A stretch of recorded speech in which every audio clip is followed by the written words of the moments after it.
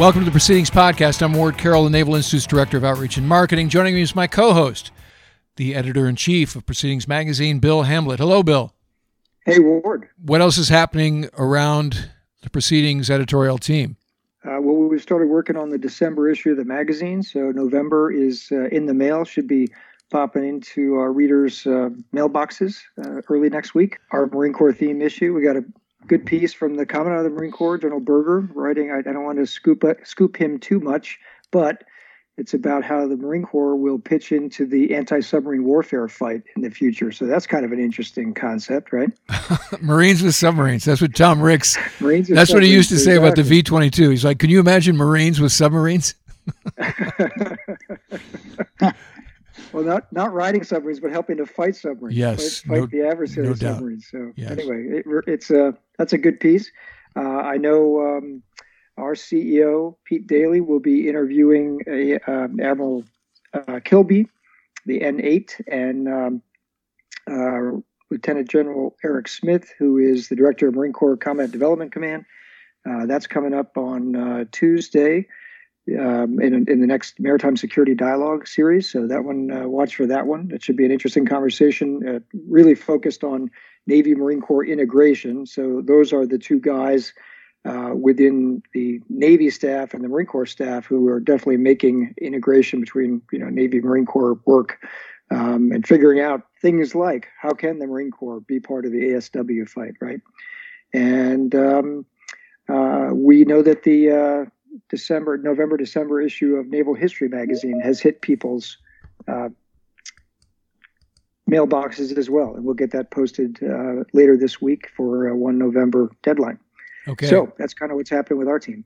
All right, let's go ahead and introduce our guests today. The conversation is about a new book by the Naval Institute Press. It is called The Craft of Wargaming, a detailed planning guide for defense planners and analysts. It's just out this fall. And the authors are a couple of Army guys and a civilian. So we got Colonel Jeff Applegate, U.S. Army retired, Colonel Robert Burks, U.S. Army retired, and Fred Cameron, two of them joining us from out at the Naval Postgraduate School. Jeff and Rob are instructors there, and Fred Cameron is joining us from Vancouver, Canada. So, gentlemen, welcome to the podcast. Great to have you. It's great to be here. I'll start off with the first one for Jeff. Just give us a 90,000 foot viewpoint. What is wargaming? Well, wargaming is basically the study of warfare through human interaction. So we differentiate between what's ubiquitous today in DoD, which is doing studies with models and sims and cranking out lots of quantitative data.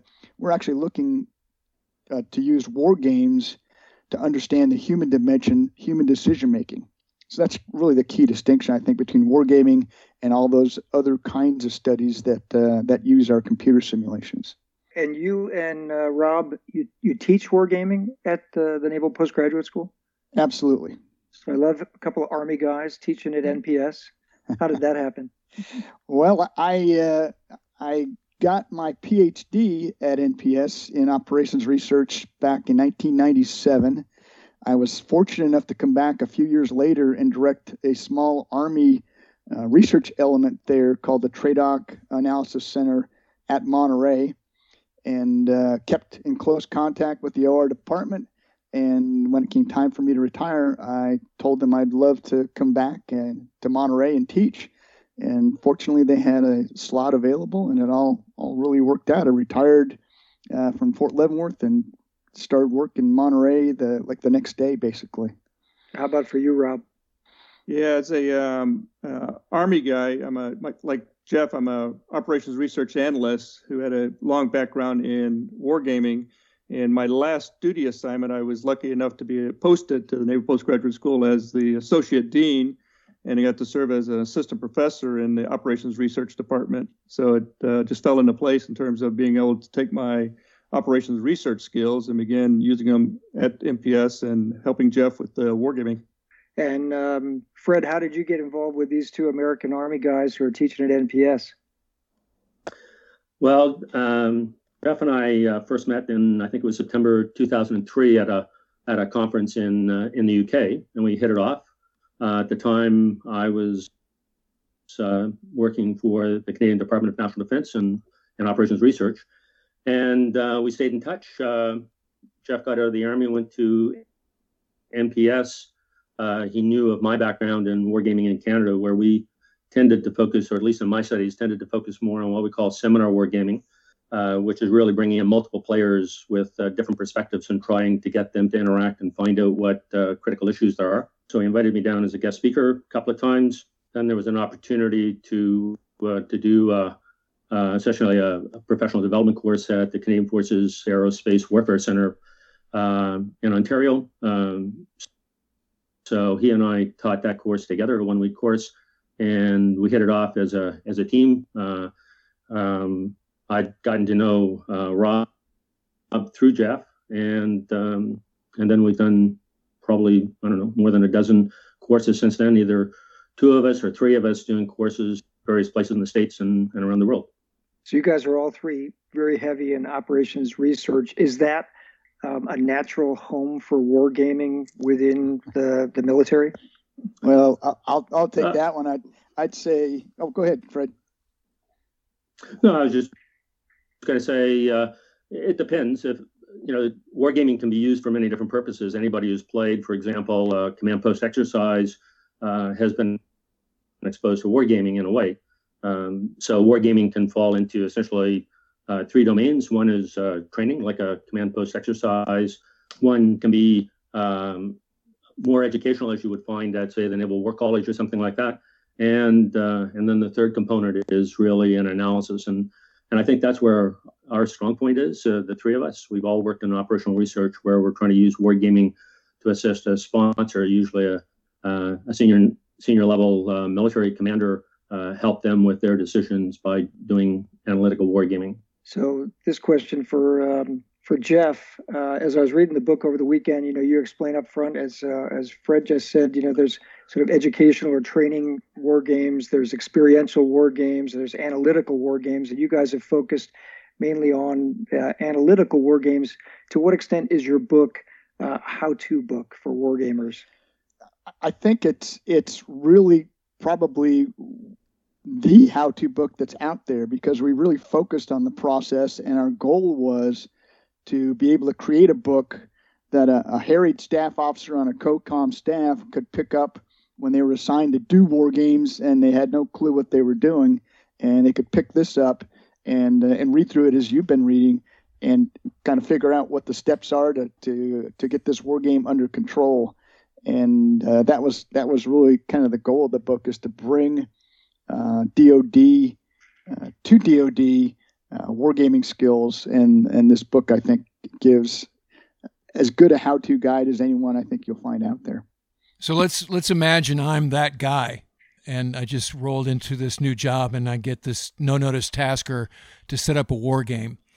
Not to give away the entire book, but Rob, let's go to you. Where do I start? What are some of the basics of setting up a war game?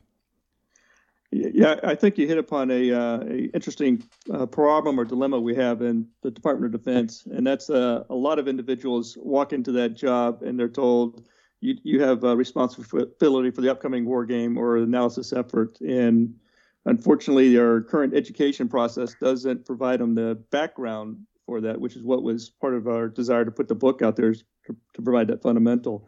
But believe it or not, just like most planning and analytical work, the first step and probably the most critical step in the wargaming process is to clearly understand the sponsor or your organization's problem that they're trying to get you to wargame or to develop or gain insights into. So a big portion of the book is understanding the objective of the wargame or the sponsor's problem, and to begin to decompose that into the sub-elements so that you can actually identify, is a war game actually even needed to address or answer this, or is there other elements besides the war game? And one of the biggest advantages we've seen in executing this course all over the world and for many organizations, just this initial problem structuring exercise as part of the wargaming process that these organizations go through, they gain more benefit into beginning to clearly understand the problem they're wrestling with and trying to get insights into and getting that structured correctly. What we find a lot is that the new individual taking on the job is told, I need you to execute a war game for this. So then they pick up something off the shelf that they've seen before and then try to get the problem to fit the structure that was used in a previous attempt versus starting at the beginning and truly understanding the problem. And if you do not get that part right, then anything you try to develop to answer it, probably 9 times out of 10 will fall short. So I'll go to Fred for the next question. There's some great historical examples in the book. Brings out, Admiral Harry Yarnell in 1932, sort of previewing what would happen at Pearl Harbor 9 years later. You've got General Zinni. I remember Zinni well when I was at JO with his 1999 Desert Crossing war game.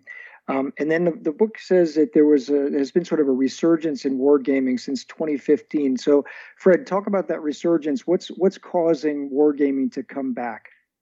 I think the feeling was that among seniors that a lot of the analysis had become too technical and wasn't dealing with people and the problems that people have. I think in terms of recent deployments in Afghanistan and Iraq, I think all our militaries have realized that it's not so much the kinetic aspects of warfare that are important. It's how people react, how people make their decisions, and really wargaming focuses on that as a particular strength of wargaming. So, whereas a computer-based model of first-person shooter or something like that, most of the interactions are dominated by physics, the kinetics of rounds being fired, and so on. Most of our wargaming brings in players so they interact, and I think as our militaries have realized that it's the interaction between military people, military components in an alliance, for example, troops on the ground interacting with villagers. As we realize those human interactions are more important, I think the seniors have realized that there's a broader scope now for wargaming to investigate those problems. And there've been some particular breakthroughs. US DoD about 5 years ago, there was an initiative right from the highest level to incorporate more wargaming. There was even an article, I think, about 3 years ago in The Economist magazine about how wargaming had taken hold in DC and how people were playing it in the evenings to deal with taking their professional problems to the gaming tables in the evening to see how they were working out. So I think that's really where it's coming from. It's trying to bring in more of the human interaction than just the pure kinetics of warfare. I think the failure to foresee what happened in Iraq with Operation Iraqi Freedom, right? The failure to pay attention to particularly Phase 4 and that Desert Crossing game that General Zinni ran was a Phase 4 war game. Was what happens after combat ends and you're in you're in the role of an occupier and transitioning and trying to reestablish government, right? So perhaps the 10, 12 years post 9/11 failures, the problems that sort of resulted in a resurgence, like, hey, there's a tool here that we can use to maybe foresee and anticipate some of the problems rather than waiting for them to surprise us. I think that's true. And I think it's really useful to go back through the lessons from Desert Crossing in particular. And it's interesting that a lot of that material is now available over the internet.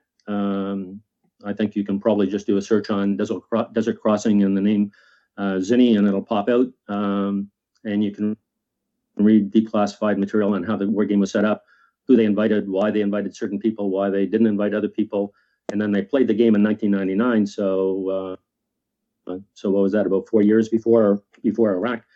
Zinni's war game, I think, showed that you couldn't manage Iraq with the numbers that actually went in 2003. And there were many other aspects. It's interesting, the game was set up not really to look at regime change. The assumption was that there was already something happening in Iraq that was causing problems, and the U.S. military was going in to try and resolve those issues. It was not intended to be a war game to see how you would take out Saddam Hussein, but still the lessons were very instructive for, as you say, the post-warfare aspect of the operation in Iraq. Rob, you said the first thing is to figure out what end state we're looking for, scope it. Then what comes next? As you walk through the process, the biggest piece, obviously, as we just stated, is the understanding the problem and in recognizing that in many cases there are multiple, as we call it, methods, models, or tools that help you address getting to the problem and the decomposition. But then, frankly, you walk into that iterative process, which is the design and the development of the war game. And the big thing we like to drive with that is that it is an iterative process of designing and developing and beginning to construct the method, models, or tools, or as we call it, the measurement space that allows you to create this immersive environment that you plan to put these players in. Because as it's already been mentioned several times, the war game is about the players making decisions in this environment and then understanding and gaining insights from those decisions. And this design and develop it in an iterative process, which, as we always like to joke, continues all the way up until you actually conduct the actual war game itself. And then you find out that was really just a nice, huge play test because you always learn something from that. But what we find in today's resource constraint environment, with the biggest resource constraint being time, is we shortchange this iterative process and we find ourselves staying in the design way too long. I have yet to see a war game designed by any individual that survived first contact with actual players. So it's that iterative process that you've got to begin walking yourself through, that both the design and develop, to get you to ultimately what you believe would be a war game to gain that insight. Jeff, I'll go back to you. A question. A couple times in my career as a naval intelligence officer, I played on the red side of war games up at Newport, Rhode Island at the Naval War College. One was a global game in like the year 1992, I think, when we were still trying to figure out if the Cold War was really over and what the Russian, newly independent states were going to do and different scenarios. And then the most recent one was in 2009. It was a global game that was the chief of naval operations at the time said, "Hey, I want to take a look at sea control. Is sea control really something that the United States Navy can take for granted?" I'm curious. I showed up as part of the game. I showed up and was there for a day or so before gameplay started, and I was there for one day after for the outbrief. But I'm sure that there were months of work that had to be done before that game. How much work goes into a large-scale game at the strategic level or at the high operational level? Yeah, that's it all depends on the scale of the game, but the games that you were looking at global, probably I would think 6 months to a year. We've done in the Army, we do Unified Quest, and basically the planning for a Unified Quest starts the week after the last year's game was completed. And I'm glad you mentioned the fact about being an intel officer and playing red, because that's one of the critical things that we find in DoD that is not done as well as it could be in many cases, and it really just shortchanges the whole game. We kind of hammer home the fact that a war game isn't really a war game unless you've got an active adversary who's doing everything they can to defeat your plan. And in order to do that for us, whether we're on the road doing our courses or here at NPS, where we actually do war games for real life DoD, allied and partner sponsors, finding somebody to play the Chinese or somebody to play the Russians accurately, culturally accurately, and that knows their doctrine, that's really challenging. So we turn to folks like your old professor in the naval intelligence, and it's really one of the keys to getting the war game right. And one of the biggest challenges we have is getting the right red players there to make sure that the threat is accurately represented, is challenging, and then we get the right insights out of the game if all those things are correct. In the book, there's a mention about how the Army kind of iterated its counterinsurgency doctrine as Operation Iraqi Freedom was not going well. General Petraeus played a big part in that, and I was curious: was that doctrine change? Was it wargame? Was there was there a lot of wargaming emphasis on Petraeus's staff and in supporting that resurgence in counterinsurgency doctrine? Not to my knowledge. There's a great book out there that Petraeus wrote or co-authored. I think it's called The Insurgents, and they talk about the whole process of how that doctrine was developed over a very intense 6 to 8 month time frame, I think. But I'm not sure they even had time to develop the doctrine. Although I will say this. What was going on in Iraq before that, there were different folks, different commanders at different levels, brigade commanders, battalion commanders, that were trying different things. And so in some respects, it was sort of being war game for real, with people trying out their ideas, and what worked and what didn't work got filtered up into that process and made it into the doctrine. I mean, our podcast is widely listened to by folks who maybe have never been involved in a war game, and I think sometimes we run the risk of being too inside baseball. So talk about the conduct of a war game, because I think when you say war game, a neophyte would be like, oh, are you guys all at video screens and you're, doing like a tournament where you're playing Call of Duty or something? So what is the execution of the war game? Can you go through some of the basics of that? Sure. Again, number one, it's all going to depend on what the sponsor's questions are and what their issues are. So every war game, in our experience, it looks different. But a typical war game, if there is such a thing, you'd walk into, first of all, you'd probably have a read-ahead packet that told you what your role was in the game, described the scenario, tries to get your head into the game to get ready for this event. And then you'd roll in. If you were a key player, you'd roll in, and there would be an in-brief that would kind of take you through the scenario and make sure you understood where you were in the game and where we're going. And you'd sit down in a planning cell somewhere and probably start planning your first move. And then that would be realized somewhere, perhaps on a game board, maybe on a computer screen, but probably not. And then there'd be people interaction. There'd be the players interacting with each other. As a facilitator, started asking questions about why you decided what you decided to do. That decision may be actually executed in some kind of an adjudication tool. It might be a computer simulation. It might be something else, a spreadsheet model that would tell you what happened after you made a decision, give you some feedback, and then you go back and plan the next move. So it would look a lot different than you described as far as being in front of a computer screen. Yeah. So just to put the who in it, let's do a scenario. Let's say it's a Western Pacific sort of fawn ops kind of thing. I don't know, Bill, would that be the Spratlys, or what would be a good sort of scenario where there's a Chinese aggressive move, there's a CTF out there. So am I the CO of a ship? Am I, Seventh Fleet? Am I Indo-PACOM? What am I? All of those, or people in the game? All of those. Am I the weapons officer? Am I the tactical action officer?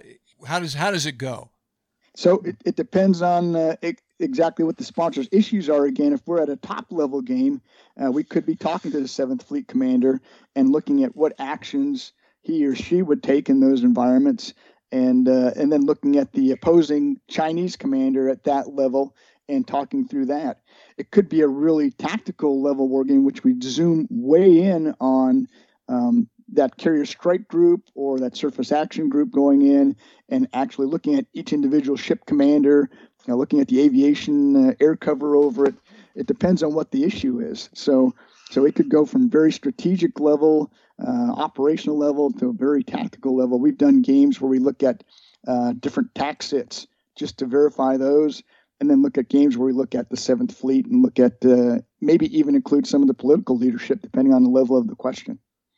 Yeah, and if I can, add to that, that's one of the complexities that gets into wargaming. And I like the question because when individuals hear war games, we're all, if you will, victims of our own experiences in life, and we see different things. But what Jeff just described is, I could add the different levels for that, come up with a different war game depending on the tactical operational theater, and I would end up with totally different questions and a totally different requirement for players. So the crux of the war game is creating this immersive environment that's appropriate to the question that's being asked. So I could see multiple war games being run across the spectrum here as we're trying to fight the Spratly Islands or recounter or a encounter with the Chinese in this case. So it would all depend, which is why this is one of the issues of you cannot just have a simple checklist. Just about every game we run through is pretty unique. We can get some standard formats. If we think in terms of global, there's a standard structure that goes through there. And since that's operating at the strategic level, there's a lot of commonality that we can continue to bring in, year over year. But if you think across DoD and just the various levels that they're required to operate at, and then think of yourself now as a member of the armed forces working through these organizations. Depending on where you're at, the level of the game you may never have seen before, which is why part of us is the critical piece of the education in terms of the process, and then recognizing that wargaming is not a one-off in terms of I can be told once, here's what it is, and be done with it. It's a craft notion, which is where the title in our book came from. This is something that you must do and redo and re-engage with over your career and time to really start to get a handle on it. Well, it sounds also like the outcome or the answers are going to be only as good as the question that's asked. So you've got it, like I've just said, okay, and you rightly answered, it depends on the sponsor's intent. So something that a COCOM would ask is different than something that a Desron would ask or a CAG would ask, or a strike group commander. So if I'm wondering what's my probability of kill if I'm going mano a mano against a Chinese combatant in a scenario, that's where you're actually committing weapons. But if I'm what would happen in a PO-mill kind of construct in a region, and there's probably a trade variable and other sort of political machinations that are going on, you don't care so much about that tactical, what's the BDA on an airstrike or whatever, right? Which strikes me as the more exciting kind of wargaming, obviously. But if you ask a bad question, you're going to get inconclusive answers, right? That's kind of what it comes down to. Well, and also to illustrate, even if you ask all the right questions and have a great game structure, if you don't have the right players in it, you're still not going to get great results. So there are a lot of aspects in there that you have to get right in order to have a good chance of success at wargaming. So because you guys teach this a lot, and you teach it to U.S. audiences, and you also teach it to NATO and allied and partner nations, right? Fred, you're Canadian. We got two Americans and a Canadian here. I'm curious, where in your experience and what you see, where is wargaming done well now? Who's doing it well? That's a great question. I would say this, that one of the things that I was surprised and delighted to find out, bringing Fred into the fold and then working very closely as we do with the Australians. We've been to Australia now for 5 years teaching courses to the Australians. And the Canadians and the Australians really leverage wargaming very, very well. I think in some instances much better than the U.S. does. So we've learned in going down there, we've learned from them as well as taught them some of what we know about wargaming. And I think NATO is getting out of the gates from a course that Rob and I just returned from on Saturday. And I think they'll do a good job as well. It was a great audience. But I would say in general, folks around the world, a lot of our partners now, as the UK does a great job with wargaming as well. They've taken a little bit of a different bent on it, and they've decided to go in and make sure that their young officers are good wargamers from the beginning. And I think that's something that our DoD, as Rob talked about a little bit before, our education process in DoD really ought to start driving that home and getting all of our young officers to be wargamers of some sort, so that DoD's got a much better chance when you roll into a COCOM of having somebody that knows what they're doing, creating war games, as opposed to having to buy a book. We hope they do, of course, but we'd like them to also embrace this craft of wargaming so that all of our military officers are wargamers of some sort throughout their career. I certainly go along with what Jeff's saying. Quite impressed by what the Australians have been doing. I've had a lot to do with both Canadian wargaming and British wargaming. I think that's in the lead. I think in the U.S., I would say the war colleges are doing a great job and have been doing a great job. In general, I'm more familiar with what goes on at the Army War College and the Naval War College, less familiar with the Air Force War College. In terms of actual operational gaming, I would say on the Canadian side, not so much at the operational level, other than in terms of training war games and command post exercises, that kind of thing. Their problems are more today's problems. So trying to get young officers and enlisted personnel to to develop their own talents is critical. So that's probably why they're a little less focused on analytical war games, thinking out 5 or 10 years. That's my feeling on it. I think one small point, I think, where in Canada and also Britain and Australia have benefited in terms of the wargaming techniques is we have usually a very close relationship between our service personnel and our labs.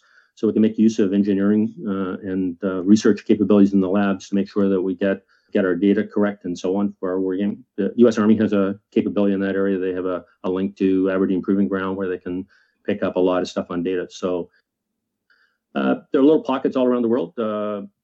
And the only shortcoming is, I think, with operational commanders, and of course, the last decade or almost 2 decades now, they've been really focused on the fight and not really had a chance to take a deep breath and sit back and think a little bit more about the future. Maybe that'll change. If I could echo, I like Fred's comment at the end. There are pockets of organizations across the world who do great wargaming. I think the common thread that you find with all of them is that these are organizations who have been doing and are doing a lot of wargaming. So it goes back to, again, the craft of it. This is something that's gained not so much through book learning or lecturing, but through practical experience and doing again.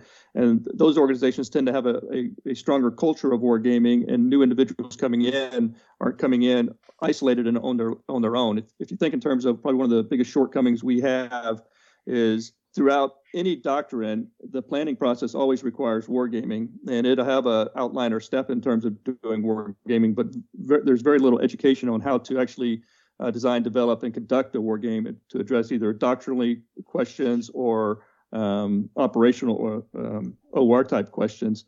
So in many cases, an individual is forced to try to learn on his own, or they pick up whatever they've been handed off by a predecessor in terms of conducting wargaming, and that's where we tend to fall short. We could turn to an external organization. We could find several within DoD to help us run a war game.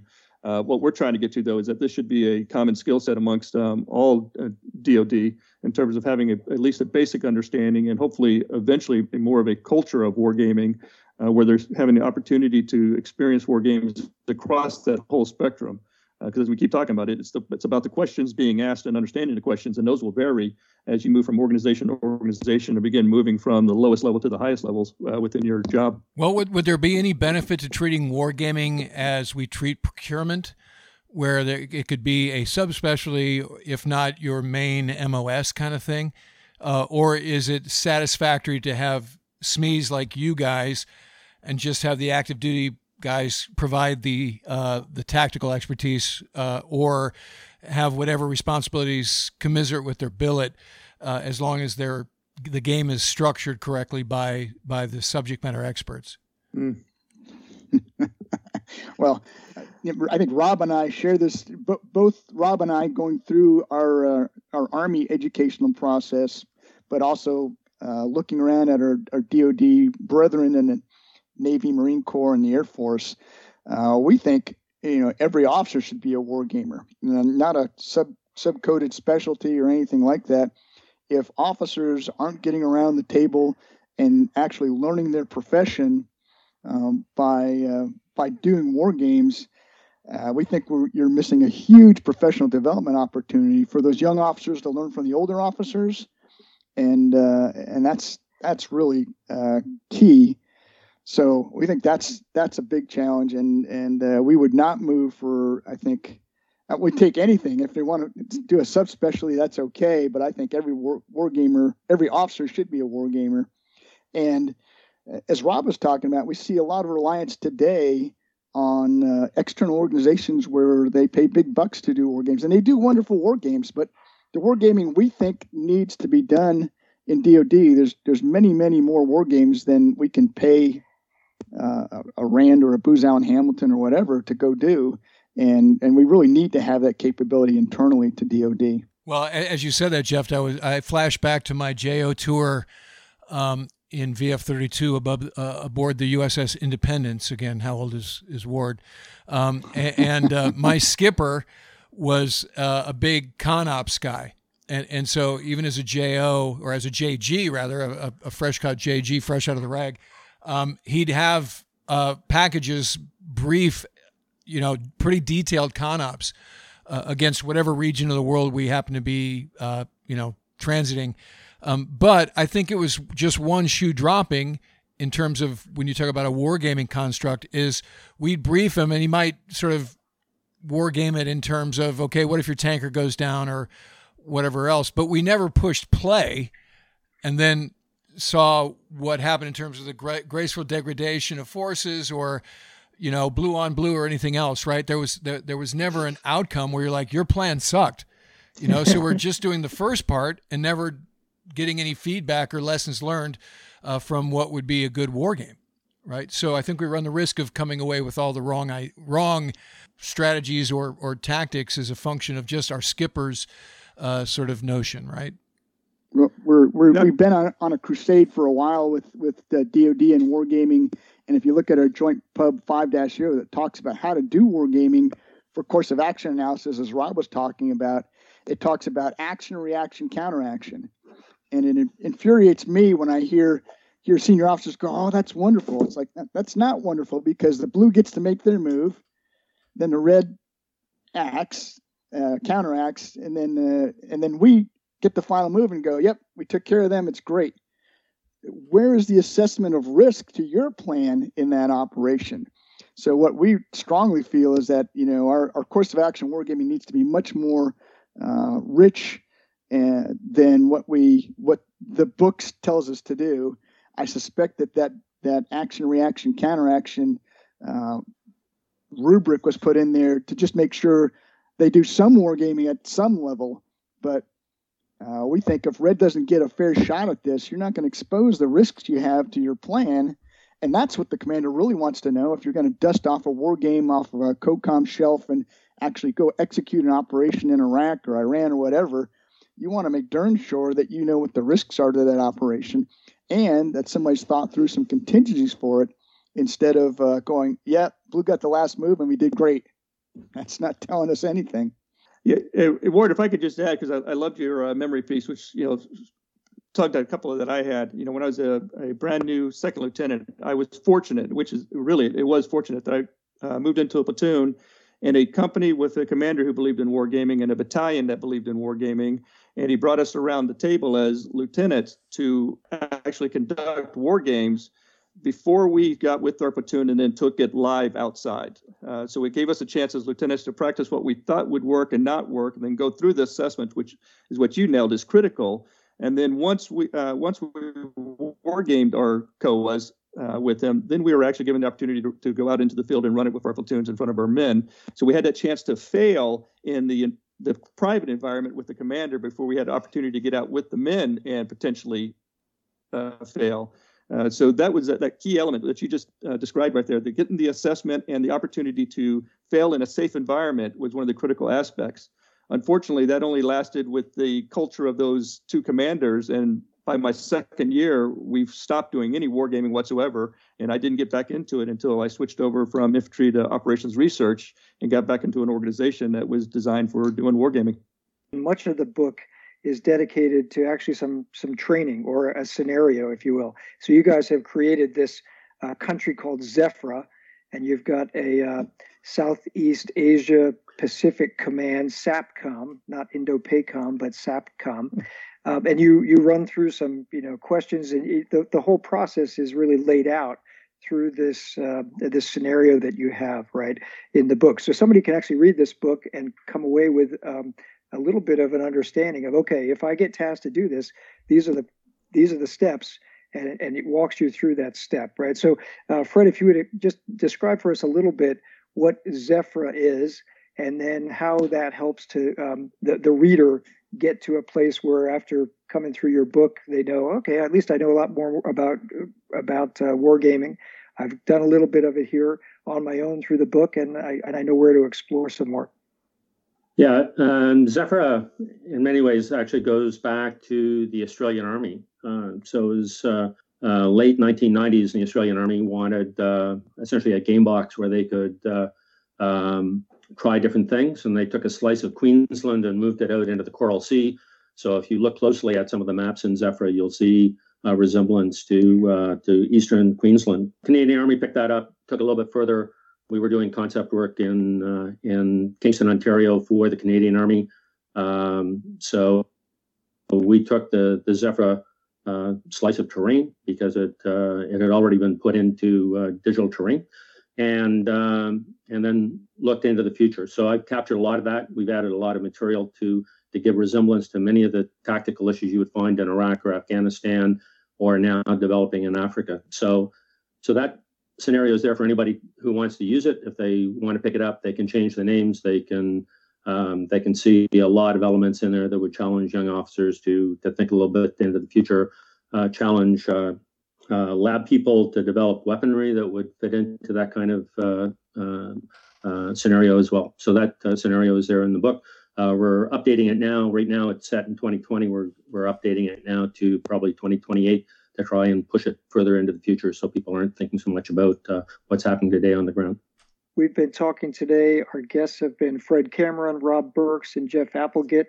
They are the authors of the Naval Institute Press latest book. It's called The Craft of Wargaming, a detailed planning guide for defense planners and analysts. Fred, Rob, and Jeff, thanks for being on the show. It's been great talking to you. My pleasure. Thanks. Yeah, my pleasure. Yeah, thanks very much for having us. Yeah. Okay, well, I hope your book sells really well, and I hope it becomes required reading and for all the war colleges and lots of other organizations as well. We hope so too. All right. Well, that wraps the latest issue or latest episode of the Proceedings podcast. We will catch you next week, and until then, remember, victory begins at the Naval Institute.